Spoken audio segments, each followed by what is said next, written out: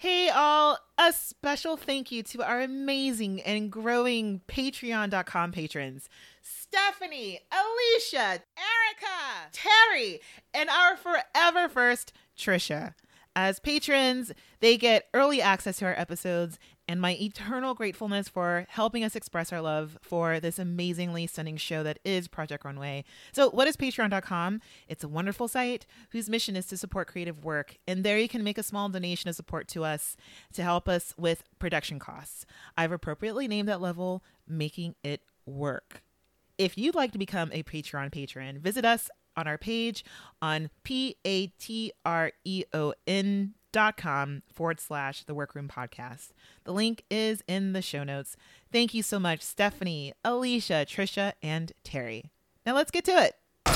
Tim scores. Tim with the win. I won. Game over. Winner. I'm upset. Well, let's play again. No, I don't want to play it again. Yeah, I didn't like that. Heidi's very upset that I beat her at this fireball game. You have on that pouty face. I don't. I'm sorry. I happen to be the better fireball thrower. This was a dumb idea.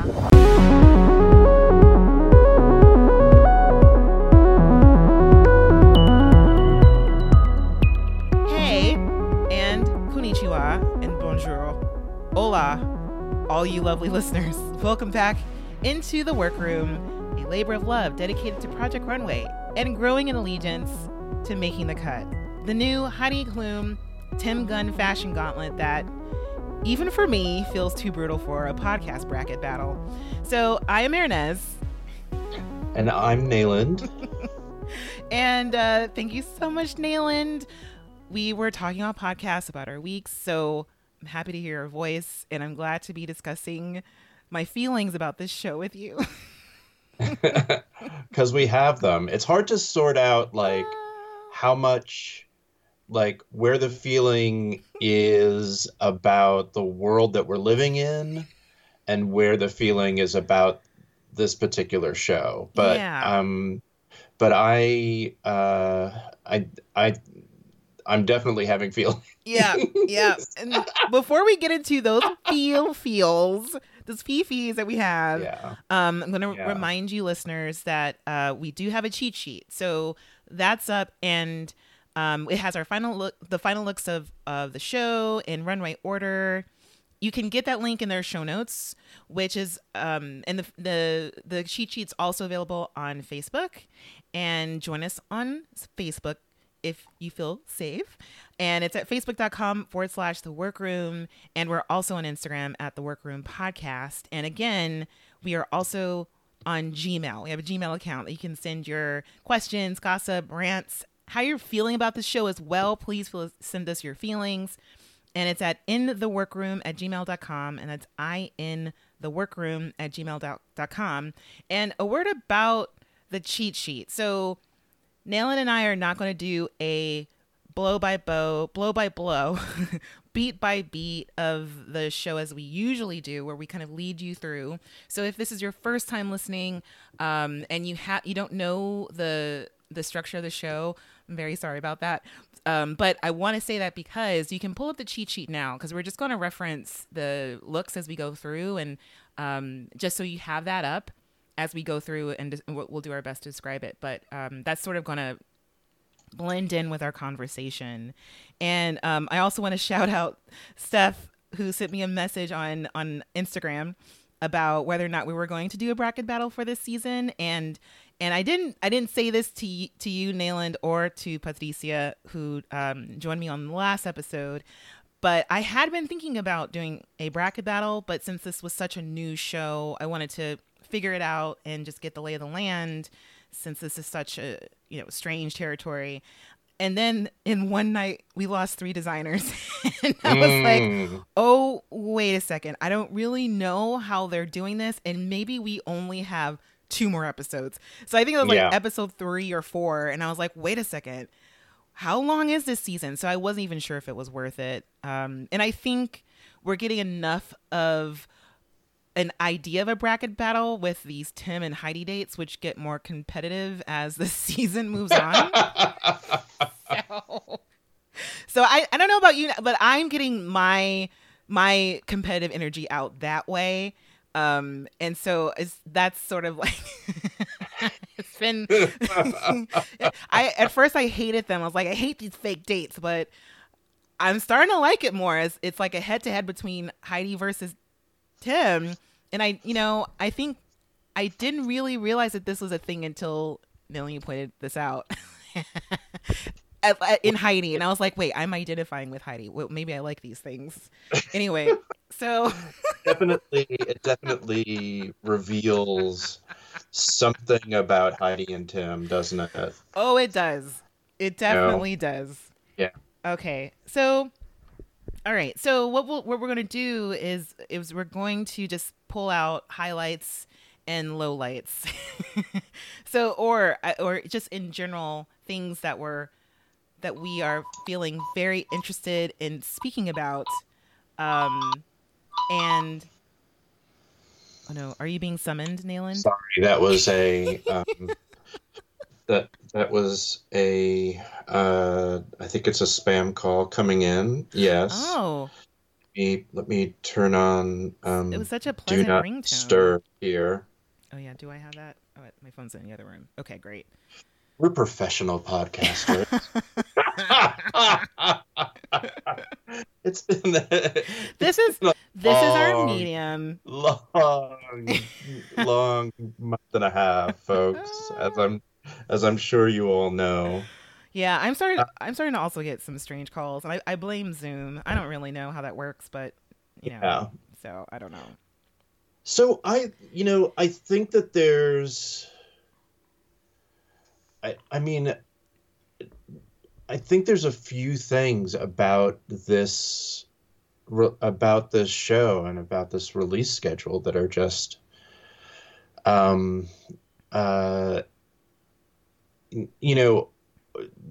yeah, it doesn't make sense to have a bracket battle because there's so few designers, and it's such a compressed schedule.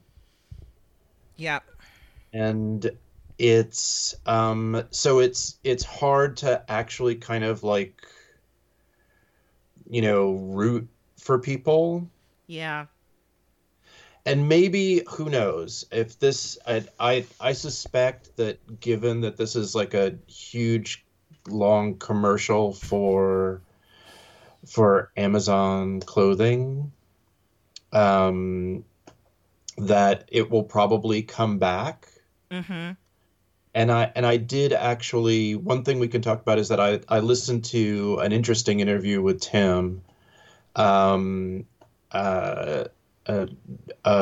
couple of weeks ago that shed some real light on the development of the show and some of the things with it. But I think that like in the same way that a lot of reality shows have a sort of truncated first season to sort of see if the format works, and then they stretch it out. I think that we'll see something similar with this. Okay. I guess that makes more sense, because I was thinking that what Amazon was trying to do was go between Netflix and Hulu, because Hulu has more of the format of normal network television, where if they have a dedicated series, you get one a week. And of course, with Netflix, you get it all at once, usually, typically. And so I this is something new for Amazon. I can't recall if they have other reality TV type shows, but instead of doing a Netflix or a Hulu, they're going in between with this. Right. And also, but again, there are only 10 episodes. And if you're going to get rid of so many designers, or there are no rules as to how many designers they get rid of. And it's very rare, or I don't think we've gone an episode where they haven't made any eliminations. That's the point of this, is that you've got to cut somebody. Otherwise it's, making the,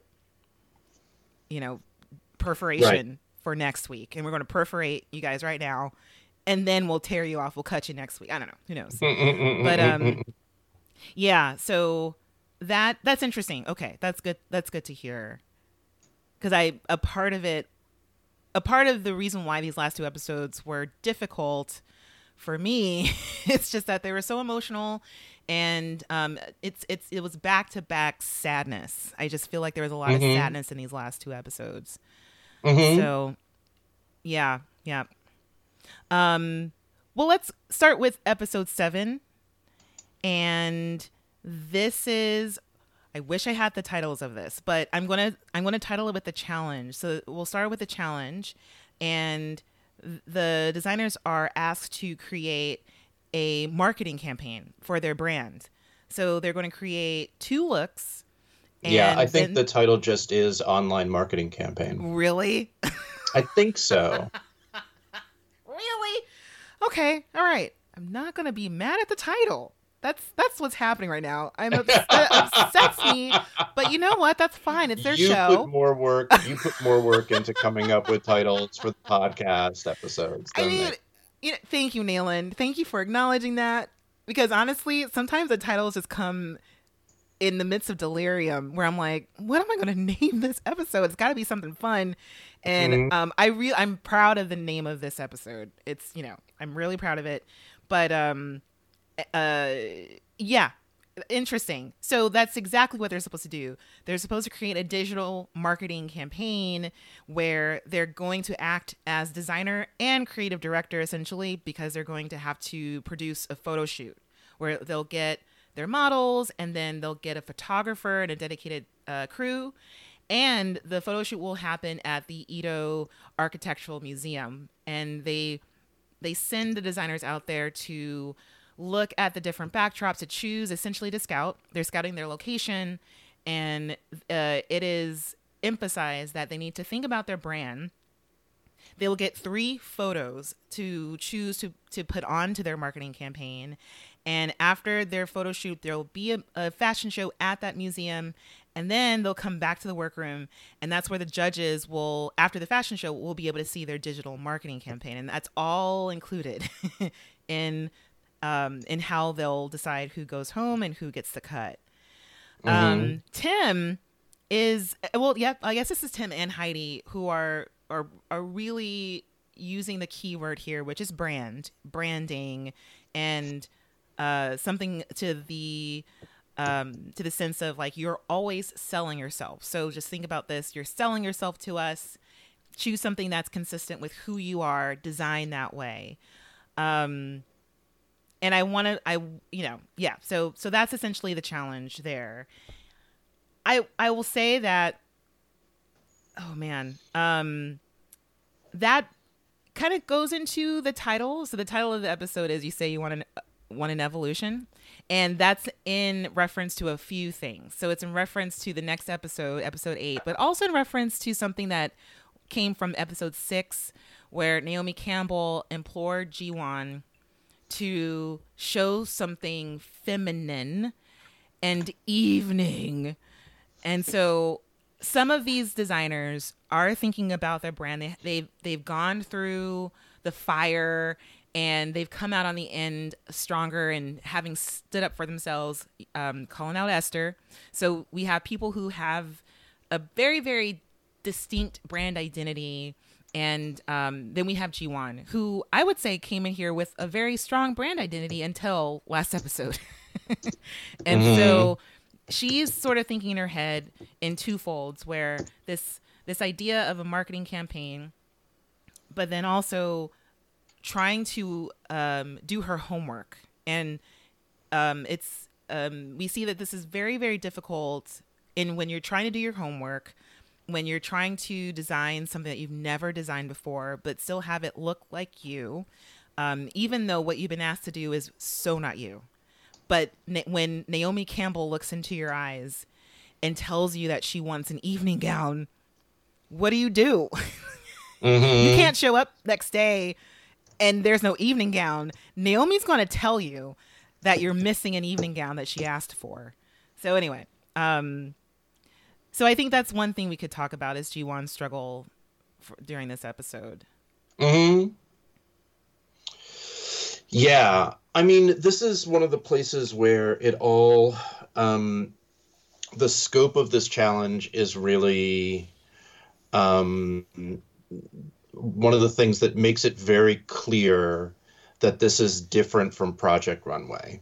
Okay, I like That this. What they are looking for is a brand, Mm-hmm. is a not somebody who sews clothes or cut, but somebody who has a design sensibility and a marketing plan to make that design sensibility legible Mm-hmm. to a larger market. Yeah. And so this is a challenge that is specifically about that. It's like, yes, you have to make clothes, but also you have to show us that you understand the visual language for your clothes. Right. Yeah. I think in terms of this idea or this thing that Tim was shouting at the designers as they were leaving, like, you're selling yourselves, always remember that. It made me think about how there are some designers on the show who are definitely doing that better than others.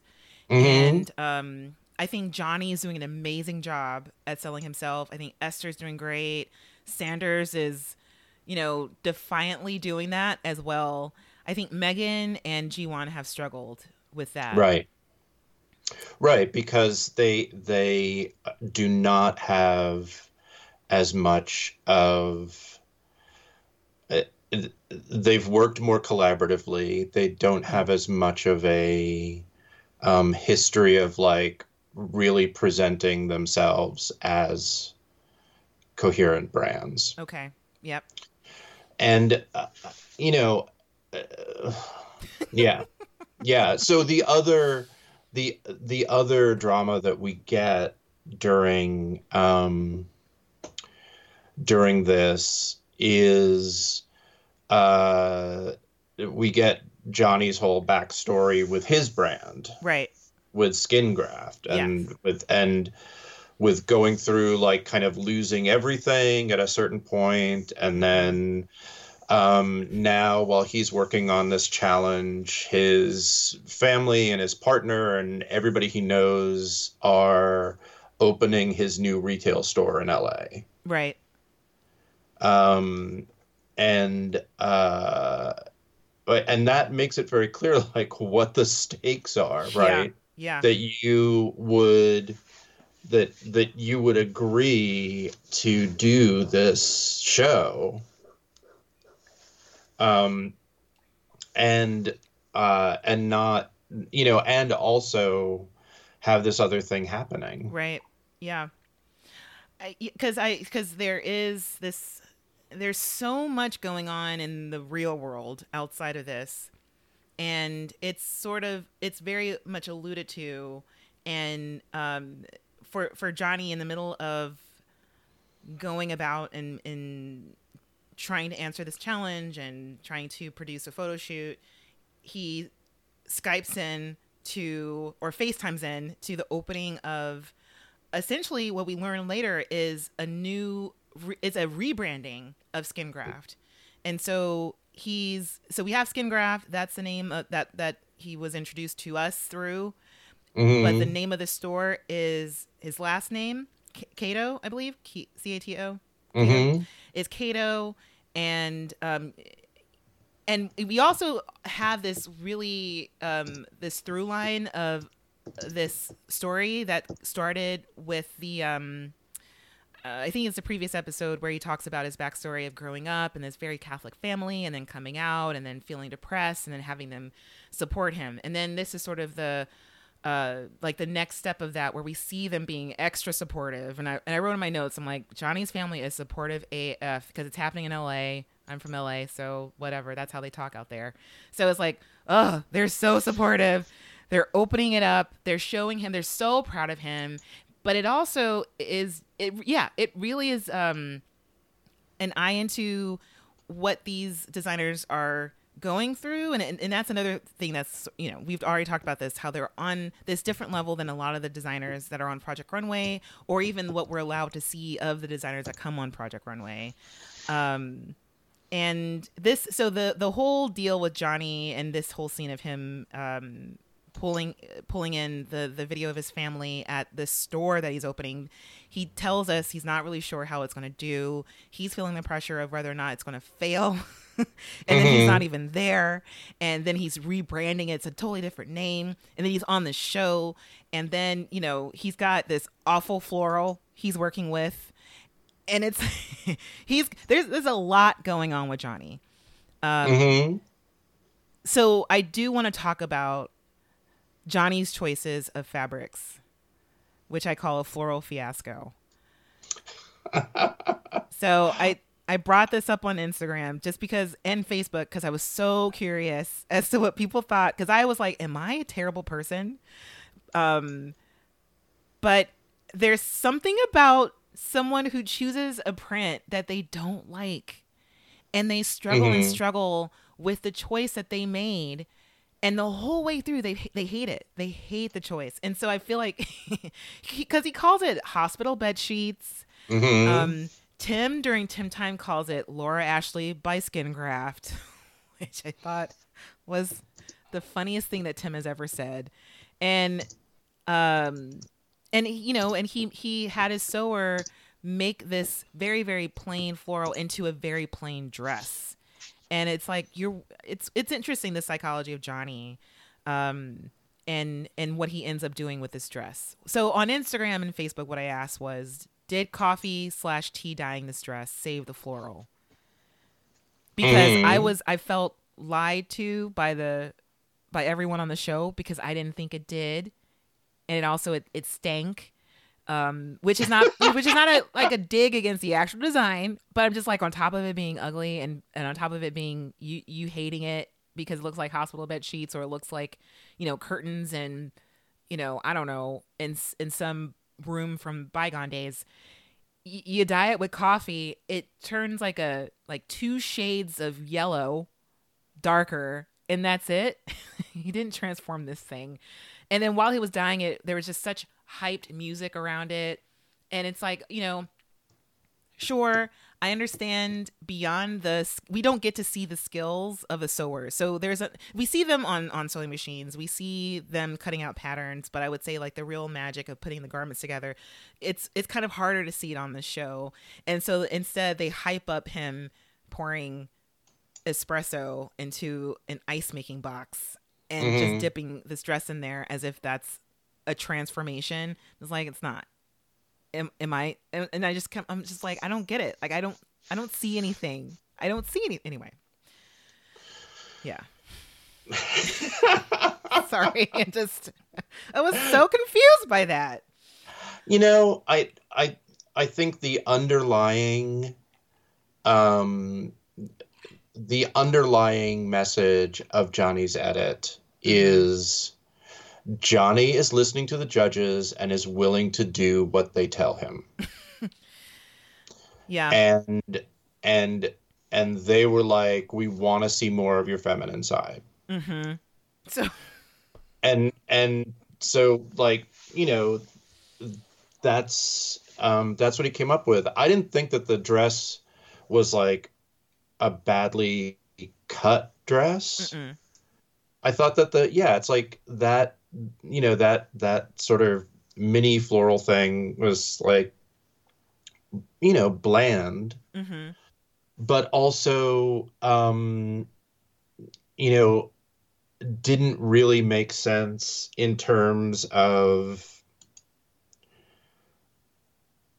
I mean, made sense in terms of his other, like, thinking about the place where the photo shoot was going to happen and everything else. It's like, so everything else that he picked out was kind of weathered and sort of muted in the same way that location, the Edo Architecture Museum, which was fabulous. Yeah. You know, the way in which all of that, like, incredible weathered wood and all the sort of nice textures in there, that was all picked up in every other fabric choice that he made. And so like making the dress like browner, or turning it into an off-white as opposed to like a pure white actually kind of made sense in terms of the rest of what he was trying to do. And above and beyond that, I think the thing is that, I mean, we're getting a little ahead of ourselves, but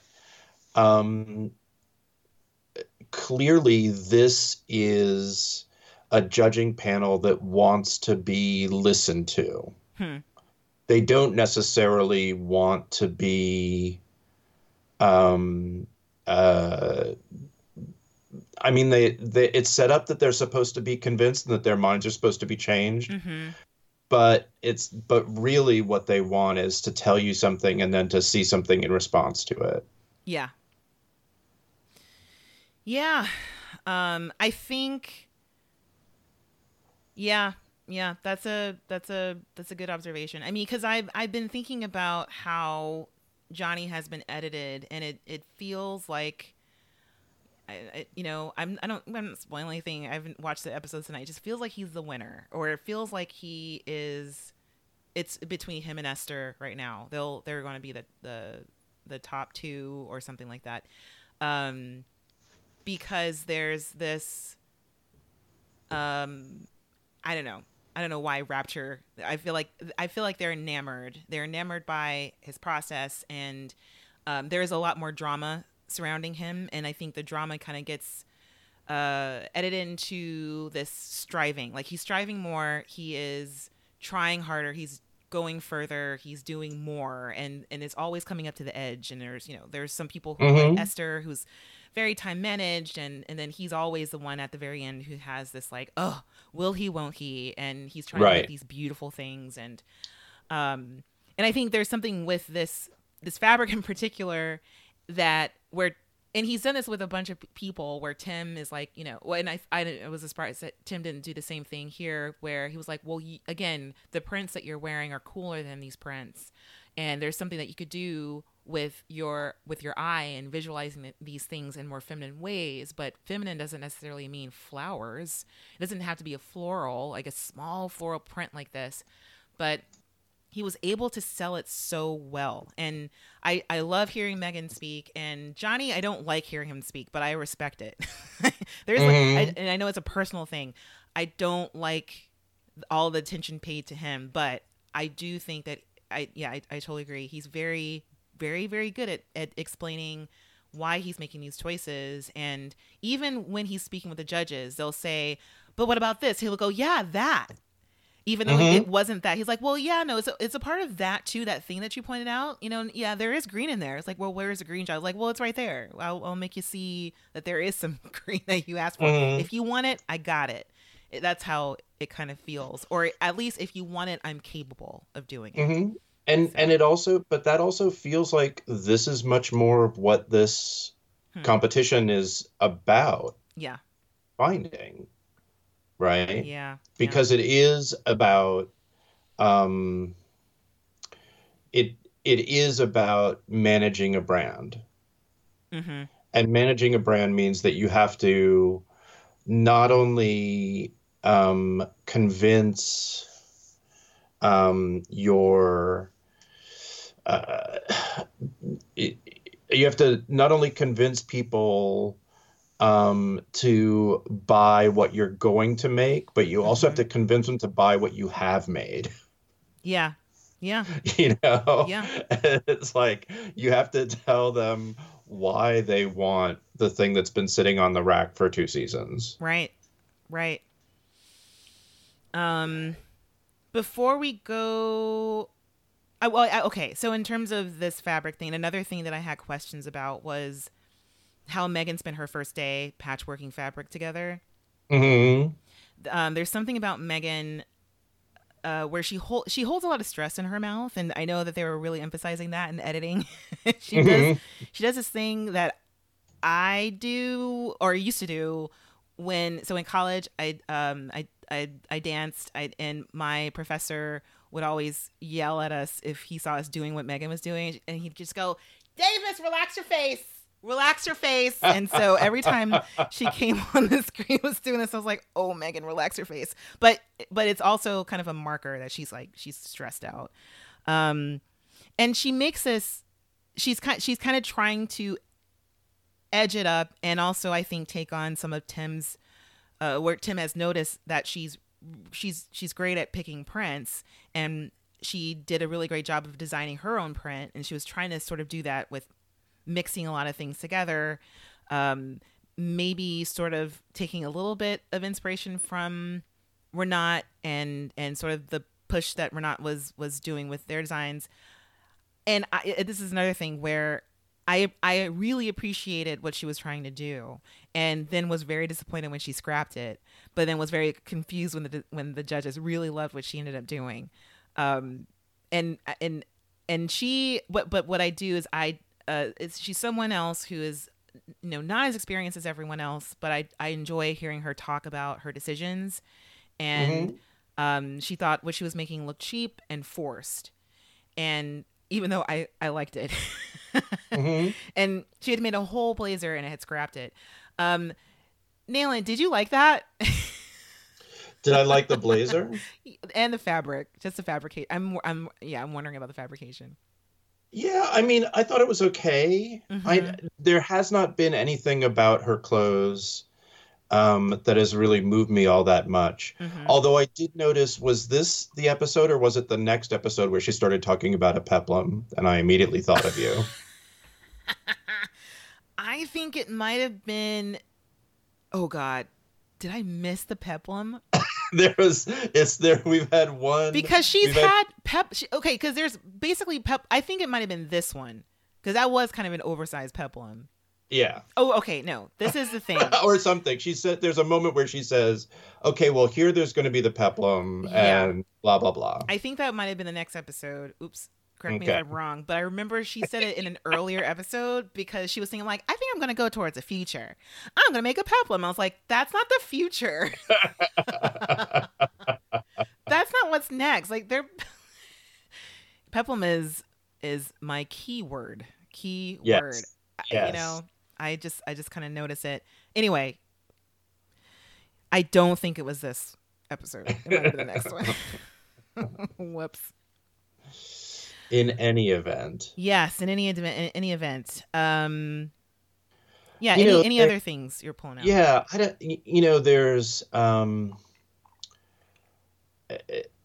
It's sort of a hallmark of any of these designers that they're all fine. There's no one really egregious. It could have been you could easily fault Sander for being like, oh, this is an art shop, so I make art, so I should do here. And that'll be really funny. And it's like in another in a season of Project Runway, that would have been given like 50 edits of like him talking about art over and over and over again. Yeah. With like, sneak crosscuts of the other designers rolling their eyes or whatever.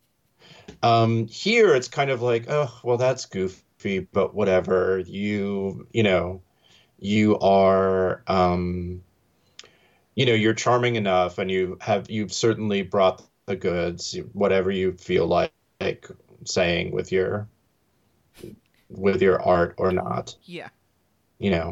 I mean, especially in a show that's about being commercial. Because I mean, that was one of the, and again, we're jumping around, but this was a comment on the runway, and it was seen as a compliment. It's like, wow, he's going from, autistic to commercial. Yes, commercial. Right. Yes. Right. And it's like, oh, that's a compliment. And again, it's about responsiveness. Mm-hmm. They love the fact that he paid attention to them. Yeah. Yeah, I mean, and then because they are reminding you all the time how much money is at stake, and even with the setup of a photo shoot, and again, it was at Edo Architectural Museum. Thank you for saying that, because I thought it was Edo, and I've been looking for that, but it's Edo, It's Edo. EDO. Yeah. And it's this really wonderful backdrop. Esther was edited in as saying that she was surprised by the museum, and she didn't think that it would, so what it is a representation of architecture in Japan. And so it's Right. almost like there are installations. From the Edo period. Yes, yeah. And so there are these installations, it's interactive, you can go inside, and there are props, and there are all these things that are, it's like being on a back lot, basically. It looked like a back lot to me, like you're on a film set. And so with all of them kind of going around and being able to interact and go in and out, it was like they get a day of this, and then they get a photo shoot, and then they get a runway. It's just very luxurious, this whole deal during this episode. So it's kind of like they're being shown, and then again, we don't know how much they get for fabric, and I'm beginning to think that there is no budget. And so it's like they're feeling it in what they experience as contestants on this, and then as their feedback from everyone being like, we're putting a lot of stakes in you. There's a lot on the line for you and for us. So so I get that idea of changing is really seen as something that's almost, that's very incredibly important and weighs more than anything else. Let's see. Anything else before we get to the runway? I'm trying to go through. Let's I mean, there's some drama about their shoots, but they sort of all figure it out. Esther has, like, when they're scouting the location, Esther is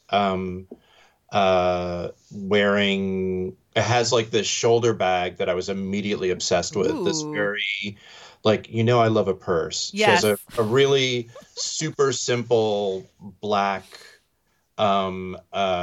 leather bag that I immediately was coveting. I'm looking for it. But the shoot sort of goes off without a hitch. Nobody pitches a fit. Everybody's, people seem to have ideas. We don't really hear anything. Like, there's no talk with the photographer. There's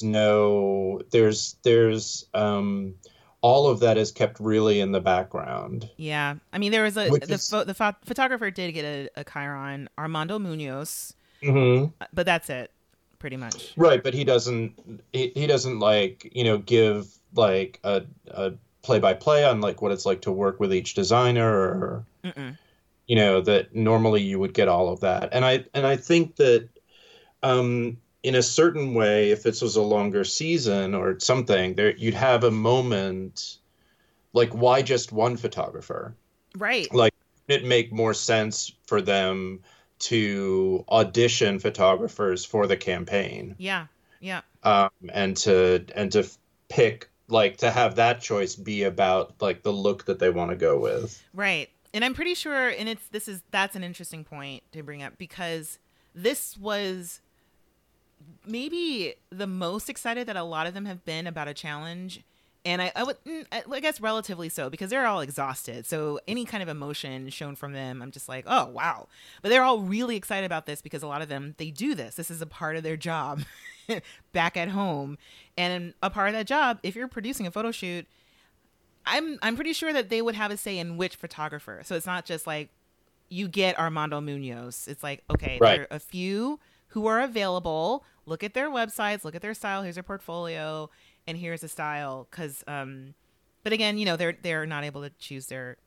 No, well, let's talk about that later. But yeah, anyway, but that's interesting because that's a part of the idea of what it means to be in charge of your brand that we don't get to see.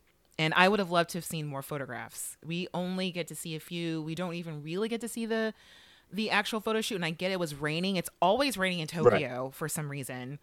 Well, I think one of the things there is that they were supposed to pick 3 images. Right, they were. I thought the assignment was like you get it and then you show three images and Hmm. that has to sum up the whole campaign. And we kind of get that um during the judging, but Hmm. it's very scattershot. Yeah. This is where I would have loved a little bit of America's Next Top Model, because there you get to see all the photo. I mean, of course, it is all about the photos, but with this, also I was technically interested in what the images looked like, and how. Yeah. No. Anyway, I've said enough. Um, yeah, I want more of the photo shoot. I just all if this is going to be a very intricate and involved challenge, then show us all the parts. That's what I would Right, like to see. right. All right. So yeah, we haven't really talked that much about the outfits. Hmm. But we're going to talk about them now. Yep. A fun fact that you can find if you hover over your screen on Amazon.com is that they originally didn't plan to have a runway. It's just that when I think I think the scouters, when the scouters got to the museum, they were so taken aback by how beautiful it was. They're just like, we can't just have a photo shoot. We also have to have a runway. And so that's, just leading Hmm. into this. All right. So bringing up um, our cheat sheet for this one here for episode 7. Hmm. First up, we have Esther. And should I do my normals? Okay, I don't know. So we all Yeah. let's say that we have Heidi and Tim coming out with their umbrellas because it's still raining. It's still Hmm. raining in Tokyo. It's been raining, I think, since they landed. And so I made a note because Tim is in a suit, and then Heidi comes out in this bodycon stretch knit dress that is, I think, ankle length. And I looked it up. Do you know the designer of this already? I You don't probably know. do. Okay. So No. it's by Jeremy Scott, who is Hmm. the designer who collaborated with this outfit, who made this outfit out of a collaboration with Adidas. In Oh, okay. Yeah, and I think it's 2013. So it's interesting that Heidi's wearing this. It's from 2013.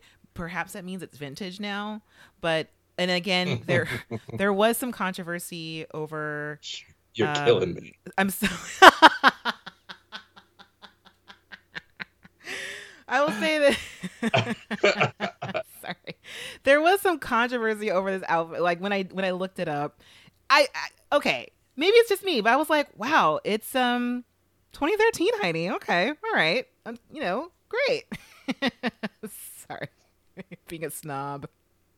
But yeah, anyway, but if anyone's wondering, it was Jeremy Scott. There's a whole Wikipedia page on how he's appropriating from Northwest indigenous people for this design. 'Cause Yeah. he is not indigenous. This is not from his culture, but he's known to do that, and it was from a bygone time where this was okay. Apparently. Ah. Sorry, Nayland. I'm sorry.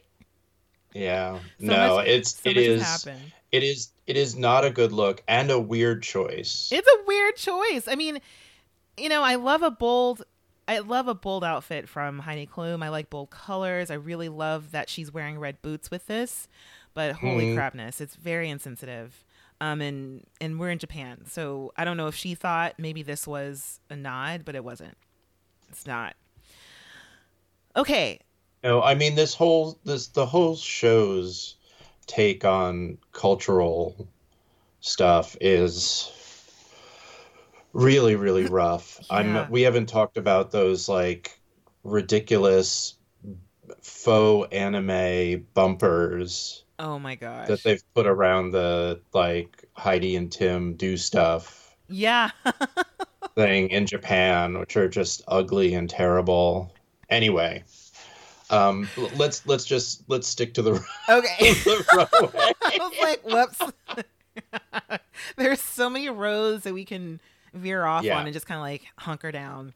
Yeah. Okay. So first up we have is Esther. And fun fact again, my first thought was I feel so sorry for these these models have to walk in the rain. This was apparently up to each designer, and each designer just ended up wanting the models to walk in the rain. So just to, get that out of the way. But Esther has, in terms of this brand identity, has forged her own way to only using black, or using black when she wants on her terms, and being like, shut up about it. I'm really good at this. And mosquito wing inspired. Yes. I would say very 90s butch lesbian look. Yeah. I mean, I saw a lot of this around San Francisco with like the chicest lesbians. Wait, okay. So then what aspects of it are like referential to you? The heavy boots, the sort of the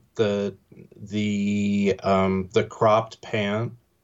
Mm-hmm. Like everything that's going on with the skirt. I don't know. It feels not in a way that feels slavish, but in a way that feels, sharp and put together. Yeah. I really like that. Like Esther's first model is bigger, but not. But Esther doesn't turn her into an hourglass. Yeah. She really dresses her to look strong. Yes. Yeah, I totally agree. I mean, it's something that, we had a little bit of commentary from Jiwon, because we'll see later Jiwon had a plus size model and struggled with that. We weren't really edited into any comments if Esther made any comments about it, but we have heard. We have heard her speak a little bit more about how this is one of the things that she's trying to do with her brand, which is to make it more size inclusive. And we had that episode where she was like, I want this dress to be able to fit women with different size breasts. And I think this is also one of them, where it's not even something that is necessarily for even like a number. It's like for a type of, or like things that you have in your body. Like if you're flat, if you're busty, you can wear this. If you have hips, if you don't have hips, you could wear this. And my favorite thing about it was how she translated mosquito wings into this, because mosquitoes are just, I hate them. They're the bane of my existence during most of the year, because I don't know what's up with why I get bitten a lot by mosquitoes, but definitely isn't something that I see as an inspiration for anything. But I just thought it was very beautiful and wonderful how she translated, two looks, and how these both were very similar. And I believe that the first dress on the larger model was the runway look. Am I right? I don't know. I think so. Yes. Look. Yeah. And then the second look was a more accessible look, but they looked like they were interchangeable. It was like there really was no difference. So, yeah, no, Esther is one of my favorites. So if we did have a bracket, she would be on my bracket, and I would fight for her. I would make sure she was on my bracket. Next, we have Sander. I have to say that we got. I looked at Sander's fabrics in the workroom, and they just look like really nice wool pieces. And so to see them here, so on the cheat sheet, what I've done is you see the male and the female model, because during the crit with Tim made the comment of how this, I think Sander was like, I do want a male model. And then Tim made the observation that they looked genderless. And so why don't you have the models switch the tops? Because, the tops look, I think that's a very nice feature to have. And it's something that speaks to what I'm seeing here, is that I don't really see male or female. It just could kind of go either way. So that's what they do on the runway, where the first model comes out and stays there, and then the second model comes out. And then there's this very sweet moment where they exchange tops. And it's not sweet because they're like, oh, your top can be my top. It's just the way they exchanged it. I like these people. I don't know them. They didn't say any words. I don't know. But it's just the way they did it. It was very sweet. Mm-hmm. So, yeah. What did you think about that? Yeah. I mean, it's, it is a tribute to Tim's intelligence. And it also is that thing of like, if Tim tells you to do something, fucking do it. Because he's been at this a lot longer than you have and knows he knows stuff. Yeah. Tim knows stuff. Things Tim, yes, knows. Yeah. Yeah. I would have loved to have Tim on the photo shoot with Sander, because I think Sander is such a sweetheart, and I think they bring it up during the talking to, and he had these models scream at each other, and so not make sounds, but look at each other and look as if they're raging out or getting out some rage just in each other's faces, and the photograph was profile or of them profile, and I was like, wow, that's a very expected photo done by someone who thinks that they're doing an editorial shoot of a high fashion, a high fashion spread. It was just to me the most cliche thing that Sanders has ever done, and it was very, very fascinating to see that he has this, these two people raging at each other, but yet on the runway they do the most touching thing, and again, it has nothing to do with them changing. It's just that they seem to me as very, very sweet people. Mm-hmm. So then they have the photo of them screaming at each other. I'm like, aw, Sander, that make no sense. Right. But that's how young he is. Yeah. Yeah. Right. So. Exactly. Yeah. And I think these looks, these looks look good. They're good. They're really good. Sander's a favorite. Also a favorite. Yeah. Okay. Next we have Johnny. Okay. So Johnny's whole deal, and we didn't talk about this. Yeah. So I think it was kind of a little bit of drama up into the end, because it's like you have this print that everyone's very iffy about, but to cool it up, it all depended on this jacket. Mm-hmm. That almost didn't get made. Like the seams, the sewers didn't do any work for Johnny, and I think some of them didn't do any work for Esther either. Like, just I don't know how that works out, but he's like, they didn't make my jacket, so I have to make my jacket. So here's a vest on top of this kind of like open slitted dress underneath, and I thought it walked really, really great. I was not sure as to why there was so much trepidation, because to me, I think the cut was better. I think the cut was good enough. He didn't have to go through all of that drama of coffee dyeing it. So anyway, yeah. But the coffee dye does actually bring it into line with the pockets on the other piece. Oh, good point. On the jumpsuit. Yeah. Right. So that's what I meant before. It's like that. It's like if that had been pure white and black with those flowers, and like look at the shoes that she's wearing. Right.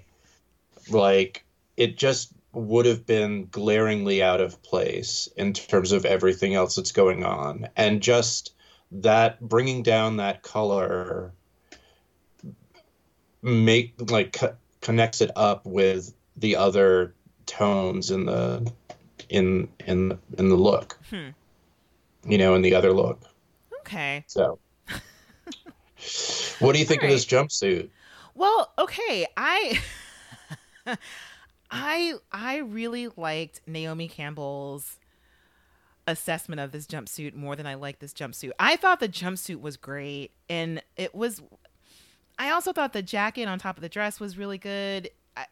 And so the thing that I liked the most about it are those pockets, and that there is some some depth there. There's some strangeness going on, and And I haven't really been into what Johnny has been making, but I think the use of the indigo really, really helped him. So I'm like, okay, you chose a really great fabric for this one, and then the other one not so great. I think, maybe he's just learning. But I thought it was cool to look at. It was so legible as, I mean, the whole thing was really, to me, suddenly reminiscent of, like, Guess Jeans. Oh. And certainly her look. And that was the thing that was like, oh, okay, so I could totally see the way that Johnny's thing could be legible as a brand in this kind of, like, in a way that's not very exciting for me, because it's sort of like people who like to have a nice version of a thing that means that nobody will notice them. Like they'll know that they haven't made a mistake, but it's a little daring to, like, put on your sort of, like, floaty femme dress and then, like, just, throw your cut off jacket over it. Yeah. Yeah. Because that's how tough you are. Yeah, because it's kind of... And go ahead. No, I mean, which is totally makes sense from a brand standpoint, but is kind of boring to me as anything else, right? I mean, because the more you talk about it, the more I realize that the dress and the jacket are definitely what was in the 90s, in the mid to late 90s, where you have these flowery under these dresses with the spaghetti straps, and then you wear something jean over it, like a jean jacket or a jean vest or a crop, a jean crop or something like that. Yeah. Yeah, because it doesn't. That's interesting. That's interesting. I didn't even think about that when I looked at this. But yeah, I was like, all right, sure, I see it, and I just kind of like that. Naomi's like, he's embracing the culture that he is in. I see this, and I'm like, okay, which is ludicrous to me, and that's something else that I've really disliked in the past couple of episodes. Like, you fucking go to Japan and you give me, like, a samurai reference. Yeah. I mean, like, what the hell is that? You give me a kimono reference? Like, come on. Yeah. I mean, it's like, it's not, and he was doing kimono in Paris. So it's like, he loves trying out kimono. He's not the only one who was doing kimono. I mean, Megan was also, like if you look at Megan's sort of suit look here. Yes. Is that next? Can we go into that? It's sort of kimono reference. So there's this sort of really simplistic idea of what local dressing is really really irritating. And I mean, just to go back a little bit, like with what's his name, Sabado, like, goes out on the street, doesn't know what he's gonna do, meets his friend who is fucking dressed incredibly. Yeah.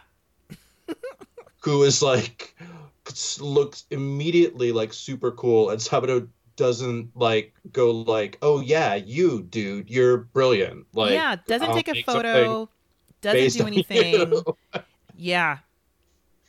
I mean, thank you for bringing that up, because to me, it was like, if I'm just walking along the street and some guy is, like, screaming at me in a language that I don't understand, I'm not going to stop and talk to you. But there is that scene where he's meeting his friend, and it's mostly this emotional, like, it's an emotional thing where, and it doesn't, I don't know. He goes around and he takes photographs of clothes on hangers. Like, you're taking photographs of clothes.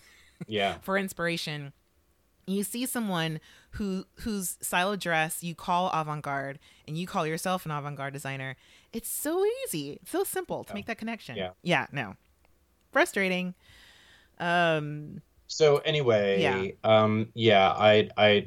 that made me very irritated. The embracing the culture that you've been in for Yeah. like a month, for not even a month, like two weeks, like Yeah. sequestered in Amazon's fashions workroom. So you're really steeped in the Japanese influence. Yeah. Anyway, Yeah. we should keep Okay. going. So yes. So next we have is Jiwon, and Jiwon, who has collaborated with Adidas. She comes on out, and the first outfit doesn't fit. It's the Mhm. accessible look, and so there's an Mhm. asymmetrical red sports top and these tiered, I would say, track pants that are wide. I don't know, what are they? Oh gosh, not wide leg, but they're kind of like, they kind of balloon out, or kind of like bell bottomed tiered track pants that are Yeah, not fitting bad. well. High-waisted Yeah. and cinched at the waist. It's like everybody who has a belly loves having that belly bisected. Oh yeah, yeah. They just love to wear pants that are very, very, very tight around their crotch all the time, no matter what you do. Like at the end of the runway, the model is like moving so much, but I do feel like it's because she was uncomfortable. She's like just wouldn't stop moving. At Yeah. the end of the runway, she's like, I'm gonna go to the left, I'm gonna go to the right. I'm like, yeah, because you've got a Murphy. These are tight Yeah. pants. So the next is her nod to Naomi, and it's her version of evening wear, just very an asymmetrical matte shiny black dress, and just fringed bottom, but it's more like tattered, with strappy bottom, I would say. Yeah, well, I don't know if it's that's like she got this idea for making a dress out of sewing a bunch of seat belts together in a spiral. And not a bad idea. It's a good idea. It just has nothing at all to do with the other thing that she's making. Nope. And then she also seems to have no idea of how to like convert that into a story for her brand. No. Like here, like the photos that she directed are like, here are two people who ran into each other on a trolley, Mm-hmm. and someone is forcing them to stand next to each other. And also stand next to each other in a back bend, kind Yeah. of uncomfortably. Yeah. That's the photo we get. Yeah, because she wants to show the movement, and I think she's trying to line them up together, but it's just, Mhm. it's really bad. And even that dress just surprisingly doesn't fit well. Hmm. So neither of them are great fits. So, all right. Next we have Megan, whose model is real mad. I don't know why, but the first model's like, ugh, she comes out. Anyway, so Megan, who did a change up from day one, from patchworked fabrics to working with I would say more conventional fabrics. And so she has a suit that definitely is kimono inspired. The styling definitely is Japanese inspired. And then the second look, which is, I would say, reminiscent of our very first look from Megan from episode 1, because she loves a huge bow on the front, and also with these very, very cold shoulders with very, very puffy sleeves, and a kind of dramatic moment, like kind of leather pants and a lot of flowiness. This is what I think might have been the peplum. Yeah. So yeah, I think this is like the peplum.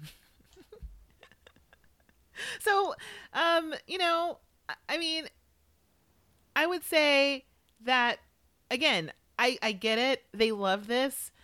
I still was missing the patchwork from the day before, because it's interesting to me that she went so solid with all of these, but I did think they were well made. It wasn't particularly stunned by all of them. But I would say the pans on the suit were great. I really, really like that. And I wasn't expecting her to kind of wrap the model's waist so much and so much whatever that was, like leather, to kind of hide how well made those pants were. And then, but I thought the model for the second look is so good. And it was just really fun to watch that walk down the runway. And I like that Megan did something that was very dramatic and show stopping. So yeah. No words. No, I mean, I agree with you. I think that they're, I think that they are, I think they're fine. I believe Megan when she says, like, I've worked for so many people, I know what sells. Yeah. Like, I know what women want to wear. And yes. Yeah, I think that. No, just saying Naomi was ready to wear that last outfit. She's like, yeah, I could wear that in boots or, what she's wearing, or I could wear in these sandals that I have. Yeah. So yeah, I'll be wearing that tomorrow. And I'm like, okay, that's good. That's good. Like Naomi liked it. But yeah, I agree. Yeah. So that's officially the end of the runway. And I guess we can go into our highlights or lowlights from this firing squad session, because to me this is where it got really disheartening, because it definitely is down to fight for your life. Like every episode now is, at first the way they would eliminate people, it was kind of random, and that's why I started calling it a firing squad, because you just got brought up and you talk to them, but you don't know what's going to happen. If they voted to send you home, or if you're going to win, you just didn't know. And so for this is where they've started doing this thing where they make the designers essentially talk them into letting them stay, or talk them into letting them win. I want to call out Jiwon, because she got a talking down to from the person who gave her the homework assignment. And so with this homework assignment, she failed, because Naomi does this thing. So there's a podcast that I love called Watch What Crappens. Nayland, have you heard of this podcast? No. Well, they do all things Bravo, and although they don't really cover Project Runway, they're covering Top Chef right now, and they do a lot of impressions, and there are these two guys who are hilarious, and they have an impression of Padma Lakshmi on that show, because she's so condescending, and they have this running joke that she's just above everyone else, and she asks rhetorical questions. And so this is what Naomi, I think, pulled a Padma, where with Jiwon, she's like, Jiwon, did you not see that the way you styled your clothes was ugly? Did you not see that the way that you made them stand made your clothes look bad? And then it's like, I was just kind of looking at it, I'm like, how are you going to take this? How can you stand up against this? And then, for me, it's another hurdle, or another thing that they have to withstand after being so exhausted, is like being assaulted with these rhetorical questions. And so I felt so badly for Jiwon, because she really did. She's a good student. She's one of those good students. Yeah. And she was getting a talking to the person that she was trying to please the most. Well, the classic version of that question is, tell me, do you still beat your wife? Yeah. Where there just is, like, what is she going to say? No, I didn't see that, so I'm an idiot. Yeah. Or, yes, I did see that, so I'm also an idiot. I'm also an idiot. It's like, because either way, it's like, no, yeah, Naomi, I'm bad at what I do. Yeah. I'm a bad person. I'm a bad designer. Yeah. Oh, man. I feel, I think, okay, I don't really know what the order is, but anyway, so I guess we'll say that till later. My other point was the Megan versus Johnny deal. I did not like this one bit. It made me cringe. And I don't know. How did you? It's the thing that shows that this is a different show from Project Runway. Because it's not about. and we get to see, like, you know, Heidi's taste for red meat is, you know, unslaked. Oh man, Um, such an you insane. know, in the show, it is. I mean, finally, she gets what she wants, because it becomes all about, like, oh, you're doing, oh, now I'm paying attention to you. Now Mm-hmm. and the two of them basically have to kind of grovel under the guise of speaking up for themselves. Yeah. Yeah. I think grovel is a good word because it did. I think that's why I was so. I just cringed through the whole thing because it felt like, oh man, we can think about it in the grand scheme of production, how they're playing it for the drama because Megan and Johnny were in the collab episode, they were collaborators and they had their little tension, but they've said out loud that, oh, that's my favorite person, or we're the closest people here, and it could be seen as them trying to pit these friends against one another. But yeah, I think grovel is why it was hard for me to watch. I think I fast forwarded through it the first time Hmm. I watched it because how they were set up, or their two opposing stories, was that they really loved Megan's clothes, but they hated her campaign. And then they really, really loved Johnny's campaign, but they kind of hated the clothes. Right, And right. so it was like, all right, guys, you guys are on equal footing, yeah, basically just which one's gonna get the chop, like who wants it more. And this is sort of where you see Johnny being able to be so agile. Like, seeing Johnny fight for himself was fascinating because there are things that it's like, man, it was like, no, I'm not going to compare it to this. I'm going to let me stop that analogy in my head. But it was very much the experience of marketing and selling yourself. It was like, you could, if you had like a thought bubble above Johnny's head, it was just like, sell, sell, sell, and he was selling. He was selling, and then Megan was like, I've achieved this, and I'm trying to Hmm. show you what I did, and this is what I was thinking about. But there was no overarching idea or overarching thinking of what they've asked you to do. And Johnny was like, you've asked me to do this, and I've done that, and I'm thinking about the future, and I've been doing this for a really long time. I've been doing this for 15 years. And then Megan's thinking, I've only done this for 3 years, and look where I am. It's like, nope, Hmm. nope, that's not enough. You've got to think about how you're going to handle all of these things. And it just was, it was a lot. I didn't like it. Yeah. um they didn't like the name Skin Graft. I think this is the episode where it comes out that Naomi Campbell says it first, but it's clear that everyone else has been talking about Johnny's skin graft behind his back. Right. They hate Well, it. this is part of the um so here's what the show is about. Mm-hmm. Ultimately, it is about, what are you willing to do? Yeah. Oh, so you're willing to make a broader range of clothes. Mm-hmm. Well, are you willing to change the name of your brand? Mm-hmm. Are you willing to, it's like, and you know and mm, ah. so masks off, Okay. right? Mm-hmm. This is a show that is about preparing somebody for a worldwide partnership with Amazon.com. Yeah. And so the question is, what are you willing to do to have a business at that level? Are you willing to change your name? Are Mm-hmm. you willing to change what you do?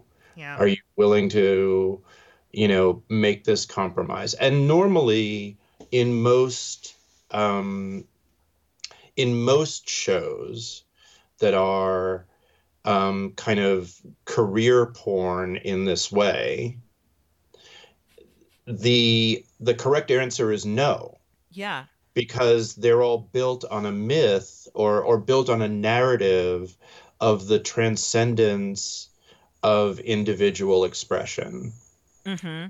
And this show is not about that. Right. This show is about, like, how do you build and sustain a business? Yeah. I mean, it kind of brings it back to how a lot of them didn't really know what they were getting themselves into. And Yeah. so when this idea of like this idea of what are you willing to do is sort of, it started with them accepting coming onto the show without a lot of information up front. Mm-hmm. It's like, it's a mystery, and then it gets to this point where you've done all this stuff already, like you're here. How about you change your name? Mm-hmm. And without that being in an agreement or something that they said, this is a possibility, this is a, this is Shark Tank now. So Yeah. yeah. I mean, this is the part of the show that it is Shark Tank. Yeah. It totally is Shark Tank. Oh my gosh. Whoa. Okay. Wow. And I mean, I'm not a fan of Shark Tank. I'm not. But so as a reality show, and maybe this brings us back to our initial thing of like, how do I feel about this show? Mm-hmm. I'm like kind of ambivalent about it. Yeah.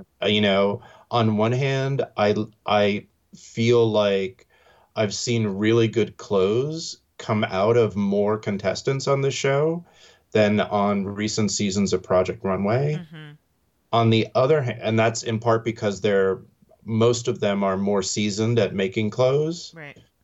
regardless of whether or not they're sewing them. But on the whole, like what I look to this show for is not advice for building my business. Mm-hmm. That's not what I watch reality shows for. And so I feel like there's a real way in which this isn't for me. Yeah. Doesn't stop me from having a lot to say about it. but ultimately I feel like it's not really. Yeah. I mean, in a sense, it's not really for anyone. If you kind of draw that out, it's not for anyone. It's ultimately for Amazon. It's not really for us. I mean, you can't even go online and buy the clothes because they've sold out before you can really get to them. So it's not even for the viewers who wants the clothes. It could be seen as they'll fix that.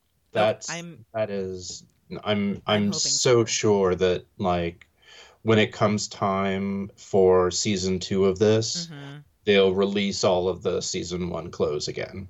Okay, that'll be great. So then I can actually buy Johnny's dress and Esther's dress. Yeah, right. Okay, so before we go on to the next one, we have to say who goes home. So who doesn't make the cut? Miwon does not make the cut. Oh, yeah. I mean, Jiwon. Jiwon. Yeah. Sorry. It's all right. Poor Jiwon. Yeah. And then in Megan versus Johnny, who wins out? Johnny wins it. Yeah. Skin grab Johnny. In part because some unremarkable pictures that Megan picked. Yeah. I mean, like Johnny, like we didn't really talk about that, but Johnny's picture selection was really canny. Yes. And one of the things that he did in there was, well, you may be wearing this not very exciting dress, but look at this super cool guy that you're going to hang out with. Right. And that is the way that you sell that not very exciting dress. Yeah. See, it all works. Because I have to say, I did laugh out loud at the photograph of Megan's model with her legs just wide open. There's a wide shot, and it was like, you can't see anything. You can't see a thing. Her leg was straight. It was just all flat. It was very flat photo. Dress walked fantastic. Oh, it was like beautiful. That whole outfit looked great walking. Yes. And people were like, oh my God, I totally want this. Yes. And then the photo is just unfortunate. And that's a thing that like that's some level of experience. Right. You figure out like that if you had a partner, like that was actually very good advice, I think, from the judges, where it was like, look, we can't, you did not show us what was exciting about this thing. Right. And Yeah. we know that it was exciting because we saw it, but other people aren't going to see it. Yeah. Yeah. It was very good point. So yeah, so Johnny's dress was online to buy. Mm-hmm.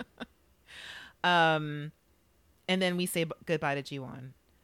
So yeah. Okay. So let's cut round to two.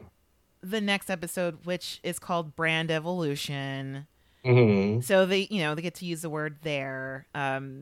But so Brand Evolution is exactly what this episode is about, where they're asking the designers to put on a mini collection, but this time they get a choice of between 2 and 4 looks, but no less than 2, and they must show an evolution, how they've grown, how they've changed, and how they've listened to the judges and can prove to them that they've done what they've been asked to do. And the runway is going to be they tell them in Tim's voice, it'll be at night on the harbor on a boat. So again, dazzling. I think it was on a yacht. I think that's where the runway was that night. But they meet Tim and Heidi in the royal tea house. And I don't know if you want to talk about this tea ceremony. Another like weird bit of cultural appropriation. Where we have Heidi, and last time was the video game fight between the two of them, the VR fight. Oh yes, right. Yeah. And I just quickly want to say, like, I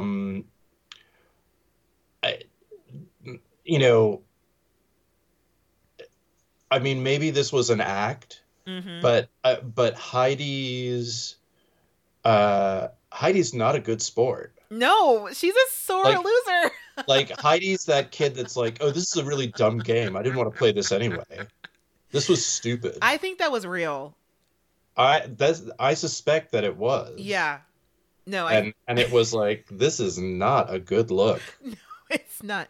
Can I just say also because like Heidi could buy and sell Tim like many times over. So it's like, let Tim like have one fucking victory in the VR game on your show. And it's almost like wow. The reason why Tim probably won is because Heidi was just flailing all over the place and was like, look at me and look at this pose I'm going to do. She was really into it. And it's like, sometimes that's not enough. Just show that you're really into it. That's not how you always win, Heidi. Well, also that it was, like, oh, Tim really is like, the daddy grown-up figure here. Yeah. That he really has to kind of deal with her this way. And also that he's like, yeah, so she doesn't like to lose. Right. And so this is anyway, what back to the tea ceremony where like a designer has given Heidi a modern kimono. It took her like 40 minutes to get into it. Makes her stand up straight. She really likes it. She's like, look at my socks. Tim immediately like starts to give a little bit of history of the kimono, and I just like, look at my feet. I mean, I thought about that because I'm like, there are so many things that are, again, I told you about the fencing outfit and even this with the kimono. I would love a lecture by Tim Gunn. Of course. I would love it. Yeah. But, Heidi's here. So they sit down with the designers who are given like a moment of respite before, before they are going to be thrust into the bear pit. Yeah. The idea for this challenge is that they have to do. They're going to do this show. I think, isn't it that they can do up to 4 looks? Yeah, they can do up to 4, minimum 2. Right. Yeah, showing their evolution over the course of this month or however long they've been shooting. Yeah, it feels like 2 days. Yeah, I mean, so so that's the brief. Right, right. And this is the episode ultimately where we meet the sowers. Can we talk about this? Well, I think we have to. This is Yes. actually the most interesting. And again, this kind of goes back around to this is a show about like how you manage a brand. Yes. So the question about whether or not you can like this like I feel like Esther really shone in this episode. My goodness. She's a pro. Like what a lesson in terms of like and I don't know if you've come up on this, but this is a thing that I will say that I have encountered in my life. Like I know how to I know how to do quite a few things sculpturally. Like I know how to weld. I was taught how to weld. I know how to like fire clay. I know a bunch of how to handle a bunch of different materials. When I'm putting a show together, I don't do that stuff. I work with people who do it all the time. So like my last show had blown glass in it. And I do not know how to blow glass, but I know someone who does. And so that question of how do you both give instruction to and work with people who have a more advanced skill set than yours is a really crucial skill to have, and one that Project Runway has never dealt with, because it's always turned into teamwork and collaboration, and then it becomes about like fight for your egos. Right. Yep, exactly. And so I thought that it was really, really instructive to see the things that Esther did to build a team right out of the gate. Yeah, because I think it's important to note that all of their seamstresses don't speak English, so there comes a translator who is the in between, and so Esther is speaking to them, and also with a translator, and there's also something about, I think, that bodes well for Esther and with other people if you speak a different language. So if you speak something other than your native language, and in a way to speak to someone where you're respectful, that there is this language gap, but still respectful, like not like screaming at someone or thinking of them as, dumber than you because they don't speak the way you would think someone should speak, who you're, that in a way that you recognize.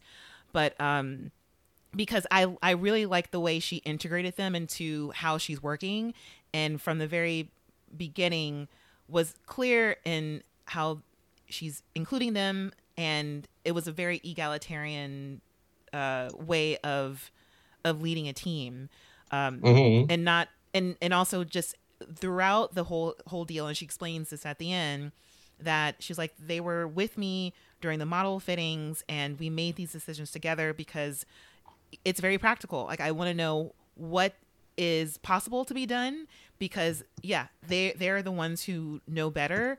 They're how much time it will take to do a certain thing, and they can make those decisions within the time frame that they have. And there are so many decisions that they made on the fly with the models. Like, there are certain things that weren't done, and Esther was like, well, actually I like it like this. Is like, what do you think? And kind of asking these questions, bringing people in, and every step of the way saying things like, how long will this take you?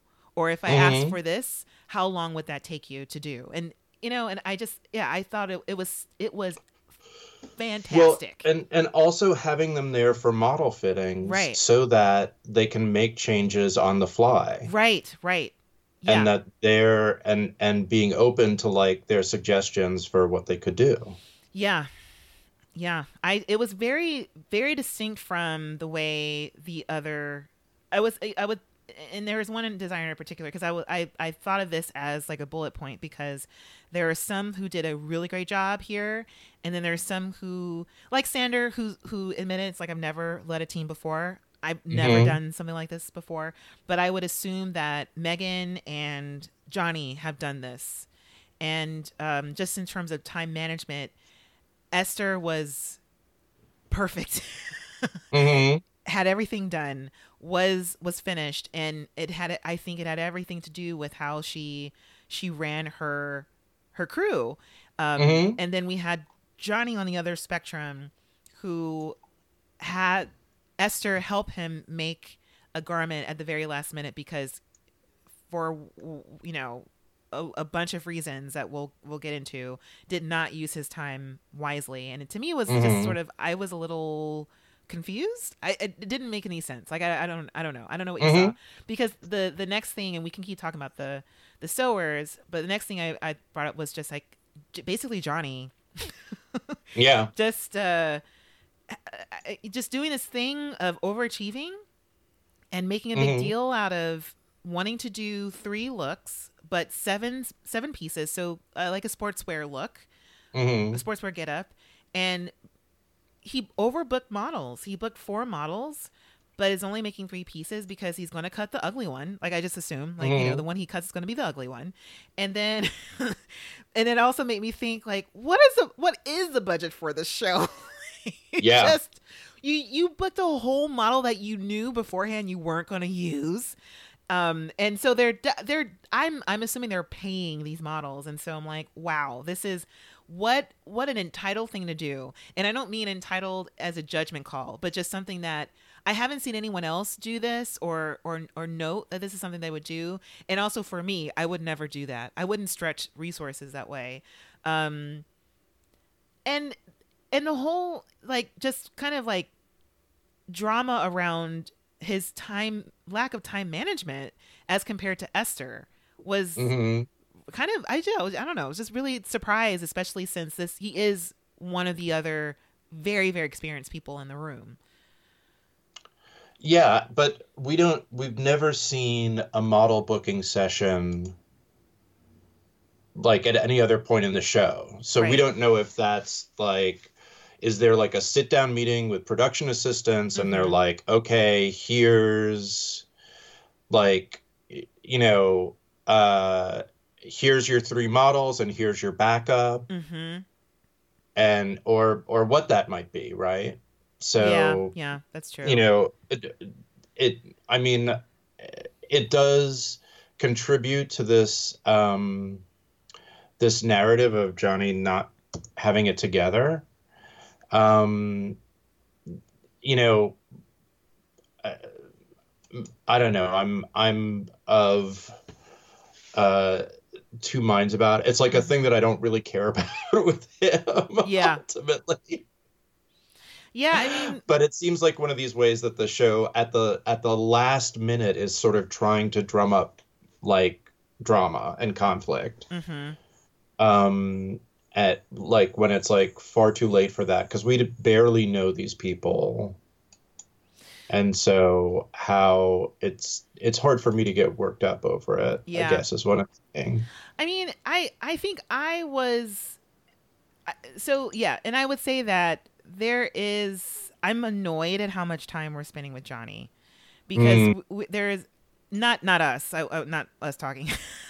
I mean no, show. I know you mean the show. Oh, yeah, I mean the show, because I wanted to see, even in the last episode, like I wanted to see more of what Esther was doing, and I think because Esther has been so dramaless and very straightforward and so efficient and professional and competent that we just don't see much of her, and she's making such interesting things, and I think making very interesting choices, and especially with this one we don't see much of her until Tim comes into the room.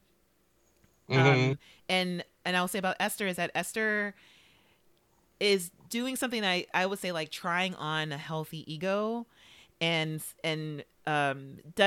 she makes Tim actually laugh and smile, the most adorable Tim smile I think I've ever seen. I haven't seen this Tim smile since and only because I was kind of like going through some old footage of Project Runway. But do you remember Kenya from? I think it was from Kintaro's season. I think it might have been Kintaro's season. But Kenya, and there was there was a moment when Kenya is introducing herself. It's the first time they met, and Tim's like, "So who are you, Kenya?" She goes, "I'm just a bald-headed girl from Atlanta," and he just cracks up. And this is what he did with Esther. I was like, "Oh, there's that smile," because Esther's making a top 3 T-shirt, and we'll see it later. But these amazing clothes.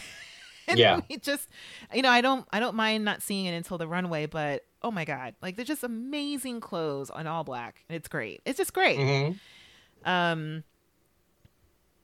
Okay.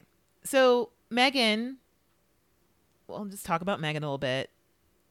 So we don't see her really interacting with her seamstresses all that much, but we do see in a lot of them, like we're getting a lot of flashbacks with everyone. We get a lot of flashbacks with Megan and how she's come to realize how she's evolved, and her evolution is showing that she's learning that less is more, and at first she was over designing. And I didn't say that with Esther. Like Esther's evolution is just this embrace of her ego an embrace that she's really good at what she does, and she has a lot of, I think she said she's a volcano of creativity, or she's got a lot of potential energy. Use all the analogies of just kind of bursting out and, butterfly, blah, blah, blah.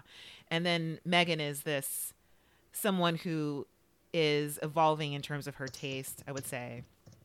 But I might be jumping ahead a little bit, but her time with Tim Gunn, and I will go back to her time in the fabric shop. She's buying a lot of crocodile embossed leather, and she bought a lot. And by the time Tim gets to her, she's only used it as an accent on, I think, one outfit, but she has it everywhere. And Tim points this out. It's like, well, why are you just using a little bit here? And she's like, well, actually what I really would want to do is just go full out croc. And he's like, why don't you do that? And in terms of these healthy egos, I think Megan's also dealing with that too. And it's clear that she's also holding in a lot of stress about, in her mouth, because like she's got stress mouth. And then also really feeling a way about being the only person in the room who hasn't won a challenge yet. And it's just like, I at this point I just really feel for Megan, because she's someone who's clearly capable of holding on to a lot. And so this moment here, I was just very, very happy. Even if I don't like crocodile, I'm just glad that Tim made the suggestion. Like, if this is something that you want to do, then do it, because it's easier said than done for a lot of people. So, yeah. Well, I mean, the clothes do seem a little muddled, and that seems like the only piece that's making them potentially a little clearer. Yeah. Is if she works with this leather. Okay. Let's see. Anything else? Anything you want to pull out? Because I pulled out a couple of things. No, I think let's go to the show. Oh, before we get to the show, I want to talk about. You thought I wouldn't want to touch on this, but I have to. Here I go. I guess, am I being a hypocrite? This is what being a hypocrite is. I don't know. Well, I'm calling out I call it Tim gets bombed on sake. Oh, yes. No, we should talk about this, because I had my whole big thing about sobriety, and and I saw that and I was like, well, evidently I'm wrong. I totally forgot. Well, no, but maybe it's sobriety from something else. No, not necessarily alcohol, but I do. I still think it's valid. People recover around a lot of things. Yes, but I seem to remember when Tim was promoting his autobiography that he talked about his family having a history of drinking, and so maybe that's where I got to the sobriety piece of it. I feel like it's even more valid. Maybe we can blame Heidi for this. Oh God. I don't know. I thought it was, because I brought it up with Patricia, but Heidi, the person who needs an English vocabulary lesson every single episode, Yes, is just picking up Japanese. And of course it's just a show, but I really did enjoy this moment with the two of them, in that the guy was rewarding them with sake pours. Whenever Heidi was able to pick up more Japanese, while Tim was not. But in a weird way, this is also a competitive back and forth, I would say, even though it was supposed to be like a learning experience and a bonding thing. I do think that Heidi got a kick out of knowing more Japanese than Tim could. Yes, of course. at every single moment.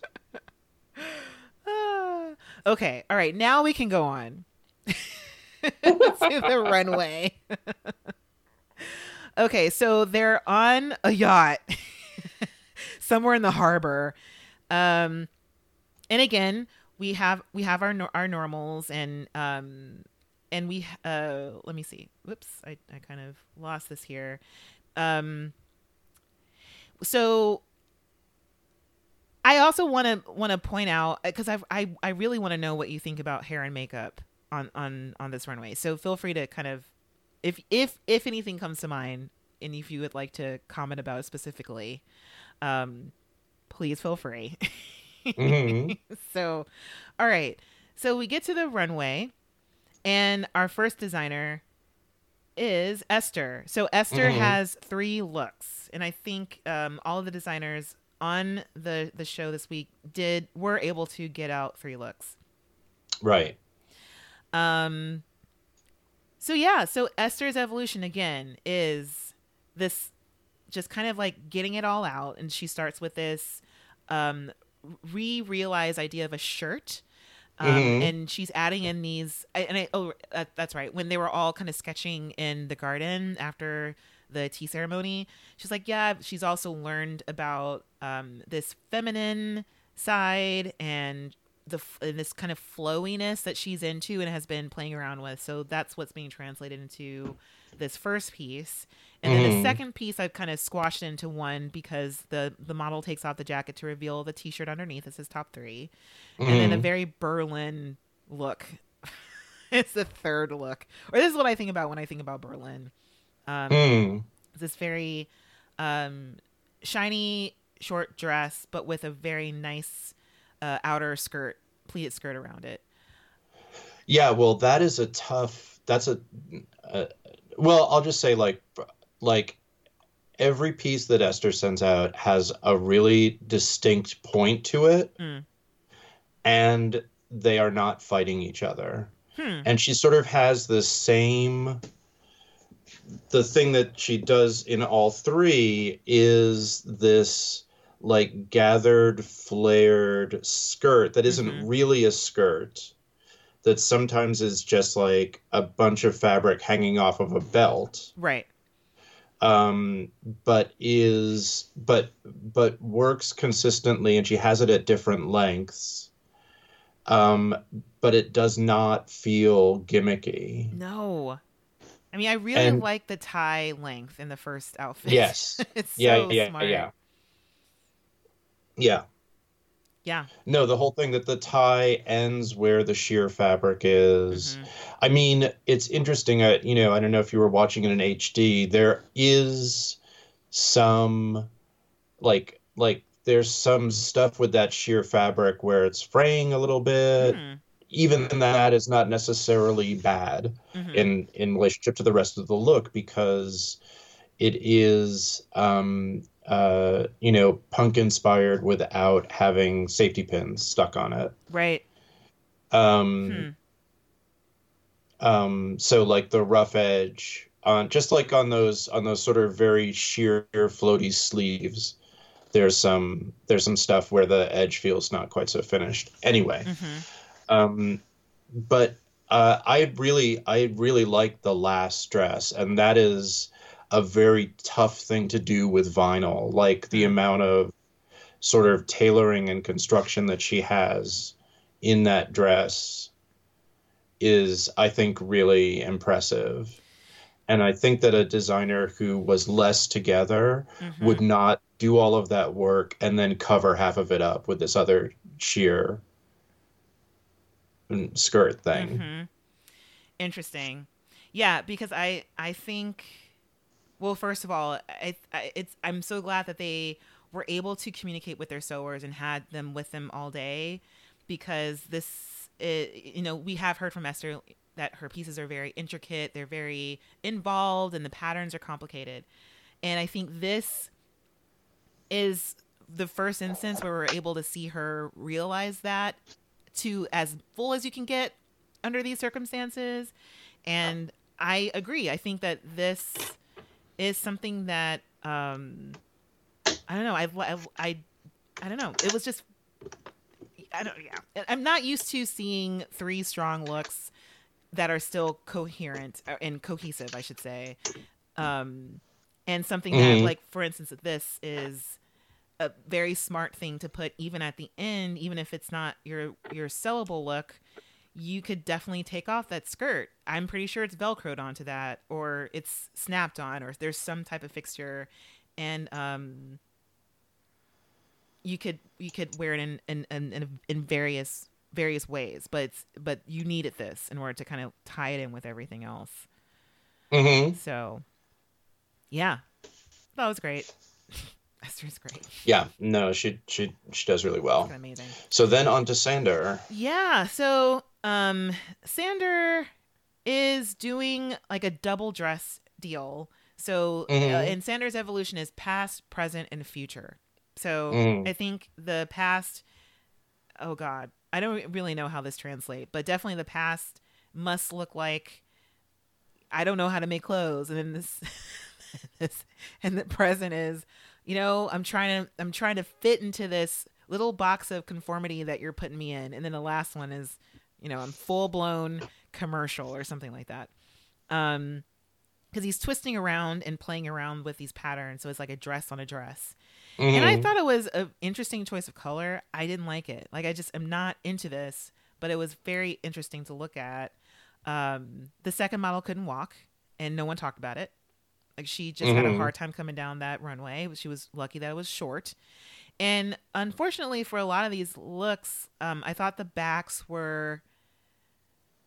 It kind of fluctuated, where I was more interested in the back, or I thought the backs were very messy, Hmm. as compared to the front. So I didn't think that the choice of fabric here was the best for Sander. Hmm. So I don't know. I hear that.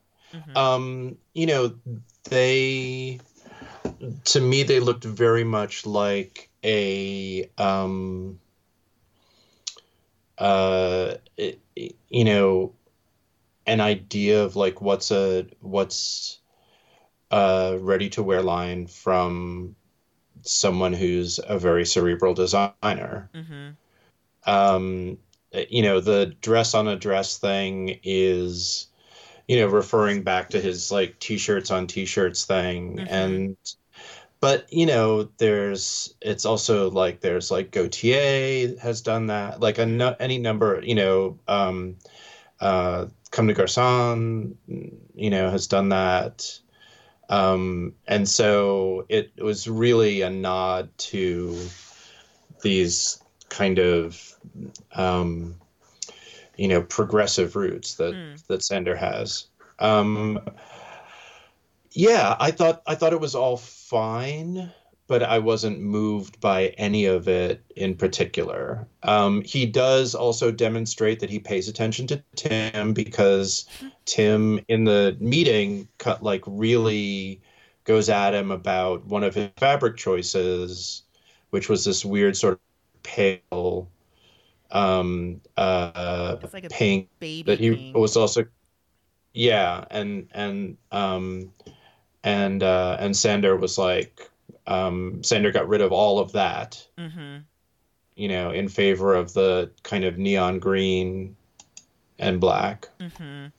I don't know. It was fine. Yeah. It was, it was solid, but not great. Yeah, I agree. That's surprising for Although Sander.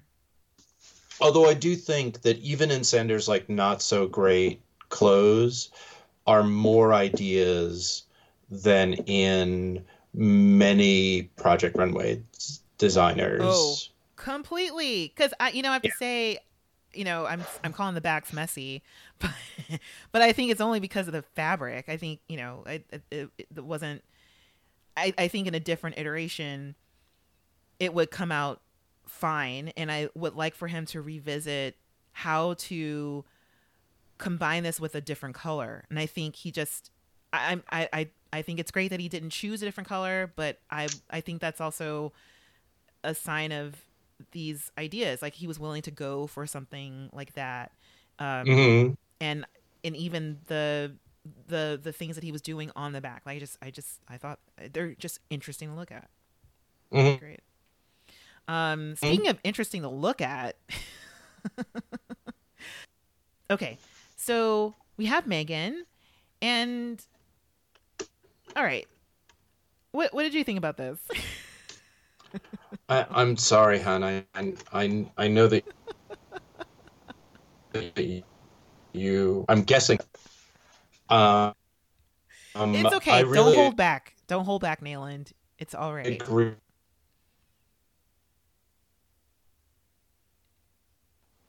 Uh-oh, I'm losing you. Less successful version. Oh, Uh-oh. Yeah, I lost all of that. Sorry. okay. Yeah, so How's- yeah, I can you hear got me now? Yeah, I can hear you now. And I was just telling you, Okay. don't worry about hurting my feelings. It's fine. So, I agree with the assessment that the middle look is a weaker version of the look that she did for the previous challenge. Yes. And that it's very kind of fussy around the midriff. There's like too many ideas. Mm-hmm. And I don't think that these crocodile belts, I understand why they're there, but I don't think that they solve the underlying design problem. Mm-hmm. The final look to me feels very, very blah. Yeah. I mean, it's that word dated. I mean, it's like the cowl neck and then the handkerchief skirt. It's like it's a different kind of 90s that some of the other designers are pulling from. And this was a very thin runway, so you got to see the backs of the other models right as the other, the model before them were walking away. And so I was just paying attention to the back of the outfits. The middle outfit, it's the same model from last episode, who she's just wearing a redo. And I agree, it's a lesser redo. Almost the same thing, like the crop pants and then the wide skirt. And the back, for some reason, looked like is that a dirndl? It just looked like a German costume. Yeah. No, it's not good. From the back. Yeah. And I just didn't get it, especially since the first outfit was shockingly layered and really wonderful. I mean, later they kind of call it out as a reference to something that they would expect from Esther. And while I agree, I kind of want to give Megan some credit for even conceiving of something like this, because it's not as if she's worn, Esther's worn. It looks like something Esther would wear, not necessarily something Esther would make. But I think it's a little too business separates for something that Esther would wear. But I think that, I mean, maybe to just go to my feeling about it overall, I think the story of this is that Megan got really rattled by what happened on the previous, the previous go round, and was not able to kind of go like, okay, well, they're being unclear about what they want, so fuck Hmm. what they want. I will just do what I want. And I think Hmm. that she got really caught up in like, do they want this? What is this that they want? I don't get it. Like, why are they like, I was there at the edge, and why Hmm. did they like, and this and that. Hmm. And so I think that these clothes are kind of, um, uh, unclear in their identity at exactly the wrong point. I agree. It's reluctantly I agree.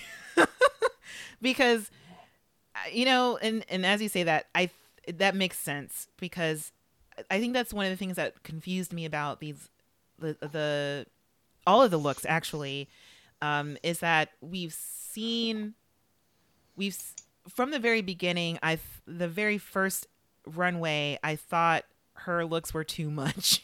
There's a lot Hmm. going on, and there is this thing that some designers do and we've seen it on Project Runway, who are less experienced. They clunk a lot of stuff on the bodice where it's like it makes the model look front heavy, Hmm. and we're not seeing a lot of that here, but the finale dress, or quote unquote finale dress, so the third of the three, is sort of going back to this thing that I thought that she had learned from, which is less is more, and you don't have to do all these layers. And I agree. A lot of them were saying you could cut off so many layers of fabric on that skirt, and it was like, why is there so much there? But it makes more sense in thinking of it as she was sort of going back to this place that she felt more stable, which is not an evolution, Right. essentially. So, merp. Yeah. All right. Next, we have Johnny, who's putting more fluidity, more femininity into his clothes. So Hmm. we have a lot of sportswear. So he managed to get 3 models on the runway. There was a drama about maybe 2 because one of Well, his no, I models don't dropped think. out. No, I don't think there was no, I think he sort of comes up with this idea of like, oh, well, I'll send down 2 boys. Right, right. But he almost didn't get 3 garments ready. He only Right. had Yes. 2 finished Yes. Yes. like the night before. Yes. That's true. And yeah, there was a whole thing about like, oh my god, guys, I'm gonna put a boy in a dress. I was like, what? Yeah. You've never seen a boy in a dress before? It's weird. Anyway, um, so yes, so I don't know. I did like the first look. I did think it was interesting. I'm just a sucker for layers, I think. Hmm. And how you can sort of put things together even though it doesn't necessarily look like anything new is happening. Um, I didn't really understand the leather headbands. It's like you have to have leather somewhere. But Ugh. but I thought having the jacket as just a dress was fine. And then I thought he just kind of mucked up the dress at the end Hmm. with Hmm. I think Yeah. it was the wrong model to walk that dress. And then the coda was his answer to being a good student. It's like, look Yes. at me. Yeah. Yeah. It's Like, not skin graft see, anymore. I'm literally, yes. Um, and also like how much time did it take to make that bag? I know. That's some work right there. Yeah. Um, can we just say that, I've been on this planet for a long time, and there has been maybe 1 year where this hairstyle in the past 60 years of my life, that maybe there has been 1 year where this hairstyle has been acceptable. All the rest of it, it has been like the provenance of douchey rock stars and people who wish that they were douchey rock stars. And so, like, the idea that this was the way that he styled these models was like it's so abhorrent to me. I mean, are you calling Johnny a douchey wannabe? I'm just saying that, in what world do you imagine that this is, what fashion is supposed to be like in the year 2020? Yeah. or 2019 when this well, yeah, was shot. sure, yeah, but still, we're far into the 21st century. Yeah. I wonder, and that's why I thought of the leather of it being the thing that he was doing to make it new. No, that's even worse. Because I think That's it even just worse. looks uncomfortable and almost looks like they all hit their heads, like they fell backstage, and so they're putting these tourniquets Or around it's their like scalps to it's super stop the sweaty gushing. and it's like it's holding your wig on. Is Yeah. that the idea? Like I don't it's bad. Yeah, It's bad. yeah. There's And something so contrived to Johnny overall, and I think that's it's just like a part of it. It's very. yes. I would say that's the layer of LA on this. So Yeah. Oh my God. Yes. Listen, last time I was in LA, I went into the store on Melrose that Uh-huh. is exactly for these people, and Mhm. it's this kind of actually I went in because part of what they do is like the fork in the design road where the sort of douchey rock star meets Liberace. So things would have like insane amounts of like of beating and I kind of loved it because it was so unapologetic. Mhm. Like it really was like drag queen clothes. Yeah. Um, but like in this register. And so it's something that you would only see in LA. Like that business would only succeed in LA because Yeah. otherwise you would never have enough people willing to buy those clothes. Right, and it would have to be on But Melrose because it's like, well, that's that place on yeah, Melrose. yeah. And it was amazing and I kind of loved it. But this isn't even that. Hmm. Like this is sort of like the toned down like like these are douchey rock stars wannabes who have to go to like a meeting with a client. Mm-hmm. Like like what is going on with this? Yeah. Anyway, Yep. not to dunk on this over and over again. And but I also agree with you that the last model was terrible. Like why like is the idea like I'm going to put you in this very femmy thing. Mm-hmm. So you should not in any way be effeminate. Like do not like don't walk like you're having fun. Mm-hmm. Like walk like you're marching to your funeral. So that way we'll have the combination of like gender fluidity somehow. Yeah, because I was thinking of how Johnny was making such a big deal of this male model being put into a dress and sort of doing this whole thing of saying it and then waiting for the reaction that never came. Right. And I thought of this as being like you were so adamant about choosing your model and being so thoughtful about it. Like I think the other male model probably would have been a better, like, did you try this on any Yeah. of the other models? Did you or did you give the other models something and you thought less about how this would walk down the runway because the thing that you were so excited about was that a dude was wearing it. And so it felt Yeah. like thoughtless to me. If you switched the second and third models, you'd have a much more interesting situation. Yeah. Yeah. Yes, exactly. I just was like, ugh, this didn't walk great. Anyway. All right. So that's the end of the runway. Mhm. So it's firing squad time. Yep. Also, Tim is getting emotional. This is one of the things that's a refrain that we all know from Project Runway, but I don't think it's a thing from Project Runway. I think it's just a thing about Tim. So, and it's also a marker of how down to the line we're getting and Mhm. blah, blah, blah. So, okay. The thing that I want to talk about in this firing squad is that it just felt like hands down from start to finish the person who was obviously the best at managing their team and also kind of came out with flags ablaze was Esther. Mhm. And it was clear to the judges. Mhm. She wins. This Yeah. is the fastest we've ever had a She winner aces it. Yeah. declared. Yeah. It was so good. I'm like, yes, no, this is yes, unanimous. Esther should win. Mhm. But after Esther, they call up Sander, and Sander's safe, and I think they talk to everyone because we have time. But I want to call out because I do know Joseph.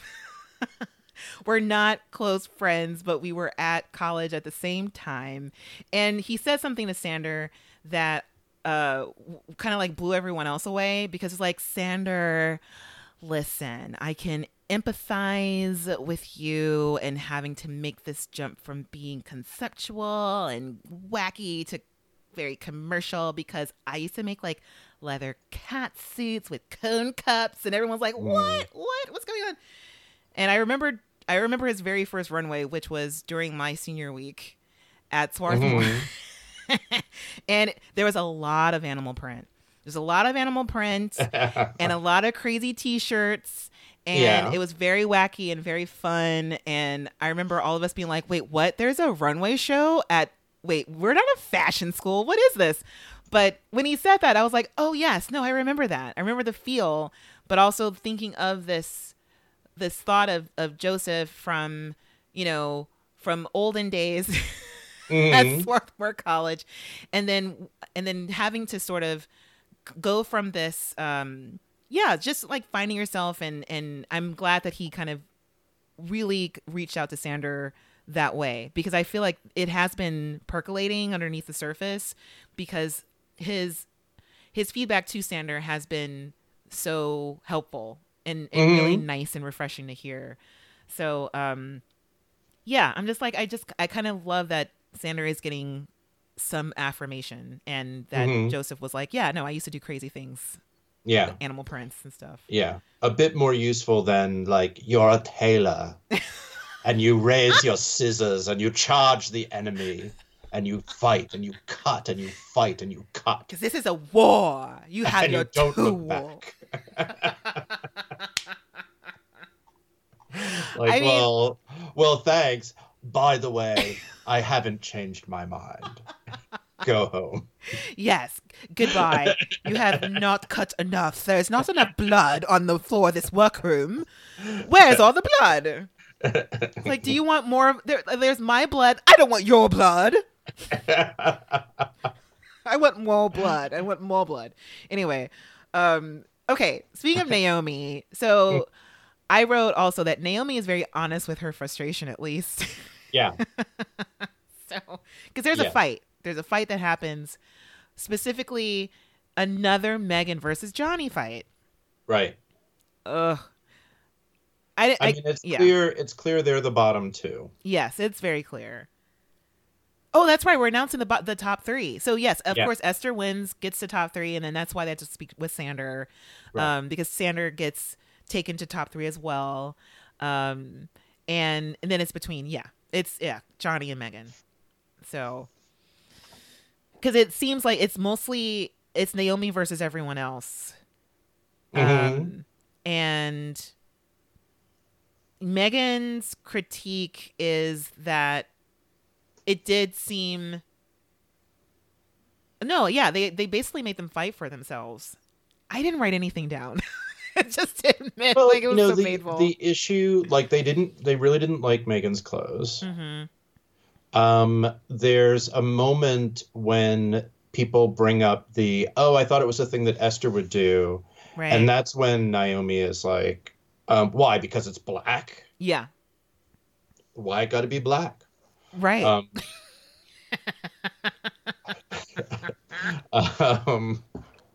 So,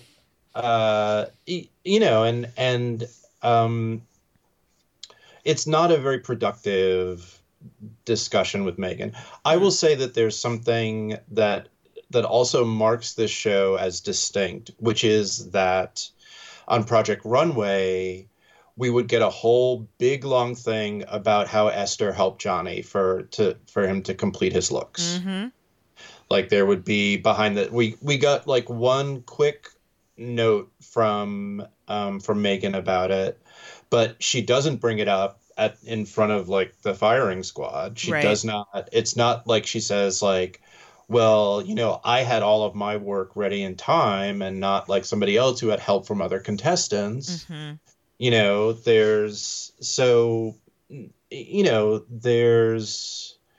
you can tell that it's a different thing. Like that they obviously the producers were not like, you know, juicing that conflict, or if they were, she didn't rise to the bait, which I think is all to her credit. Yeah, yeah, I totally agree.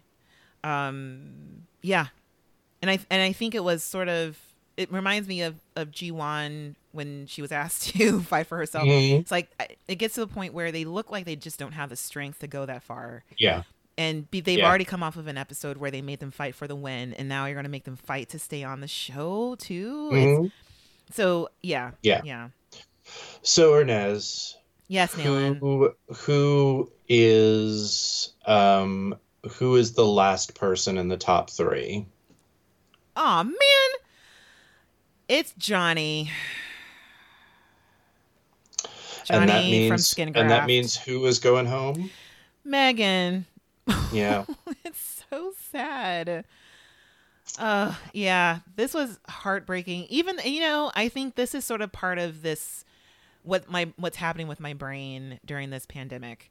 Like I did not like those clothes, and I agree. And I kind of like doubled myself up, where I can look at one part of myself going, this did kind of look like, she's sort of taking from other people, and I just loved that first suit, and I thought it was potential. And I think that either of them could have gone. It's just that I would have rather have seen Megan stay than Johnny. Yeah, so this was sad. This was sad. Mm-hmm. She gets a hug from Naomi, and I've compared the hugs, like the hugs between G1 and Megan, and Naomi gives Megan like it's okay to cry kind of hug. Because it felt really real, and it was just like, I can see why Megan sort of lost it, because it was just a really nice, comforting, genuine hug from Naomi Campbell. I don't know. Right. G1's was a little bit more like, approach now for mandatory touching ritual. Yeah. It's like, is this extra credit? Do I get extra credit for this? You have now received solace.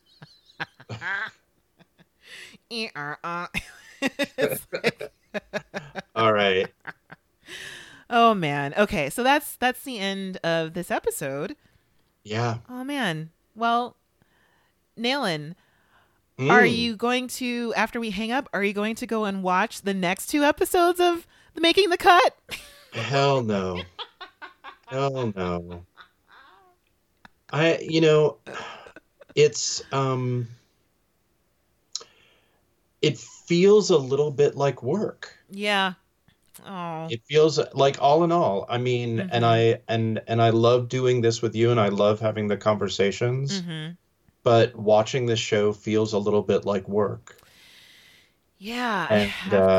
And I'm less inclined to work for Amazon these days. They're already getting like so much of my money as I'm ordering like spices and kitchenware off of them and other things for my various projects. You didn't get your soap dish from there. I mean, not your soap dish, your butter dish. No, the butter dish, which you can see if you take a look at my Instagram on Nayland W. Blake. The butter dish is vintage and from eBay. Ooh, oh my gosh. Good butter dish, though, huh? It looks like something that you really want to pick up. Yeah. You really want to put that top on and off of some butter. It looks so nice. Yeah. I love that it is like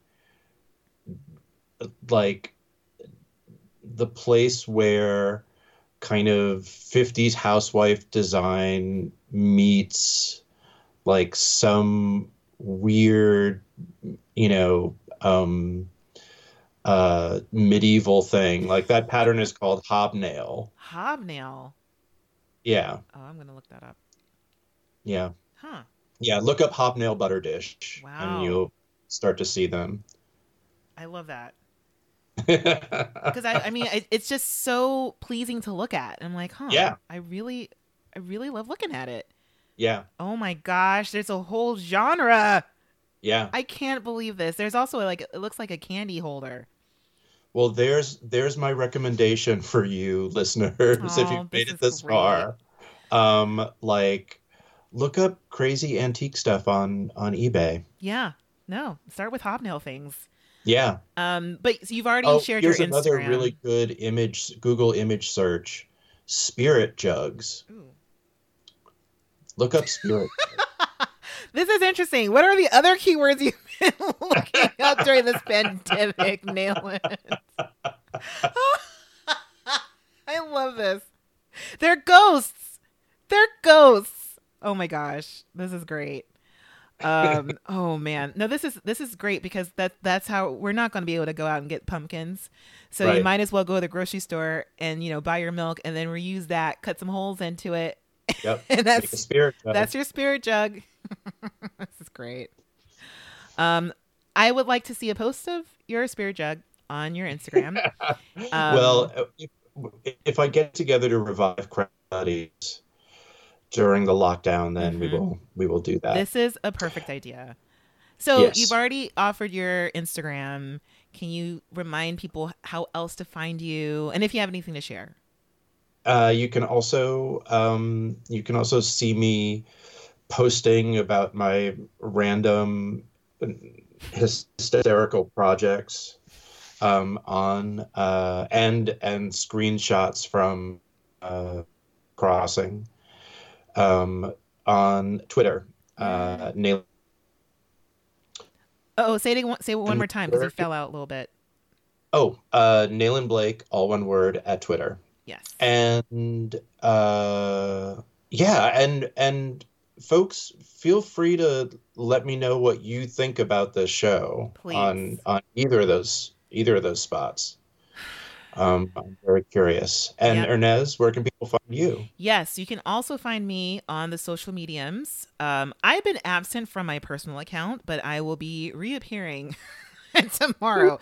But I'm at Ernez, HERNEASE, and that's on Twitter and Instagram, and then at my website ernezdavis.com.